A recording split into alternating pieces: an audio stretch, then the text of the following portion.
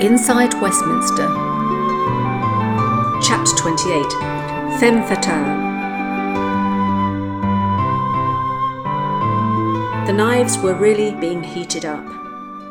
Not to stab the old turkey, aka our poor old soon-to-be ex-Prime Minister, but for that creature, Mandy Swinton Eagle, inamorata of Ptolemy Trudge Jones. Team Potty were beginning to realise the power this fey female wielded over their leader and were worried.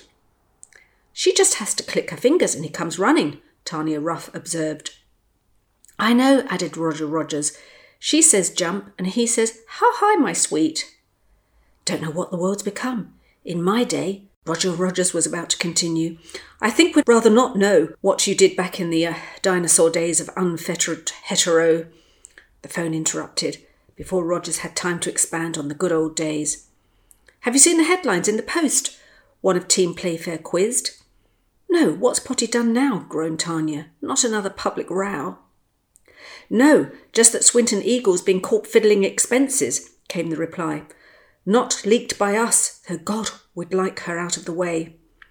And with that, Team Potty were forced into overdrive and overkill, phoning every contact to find out what precisely was going on. And what they found out didn't make for pleasant consumption. As director, she'd been booking taxis right, left and centre, using the party communications department password, but attributing its use to some lowly minion or other.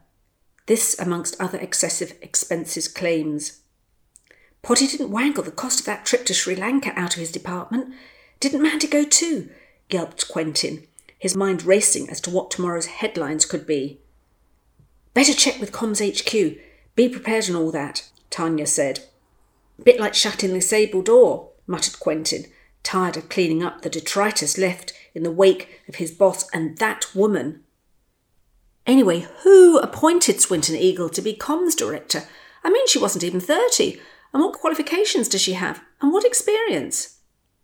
"Check the breaking news. Someone's saying Sir Fred Minor is on the rampage, threatening to call for a judicial review if Potty prorogues Parliament," interjected Quentin.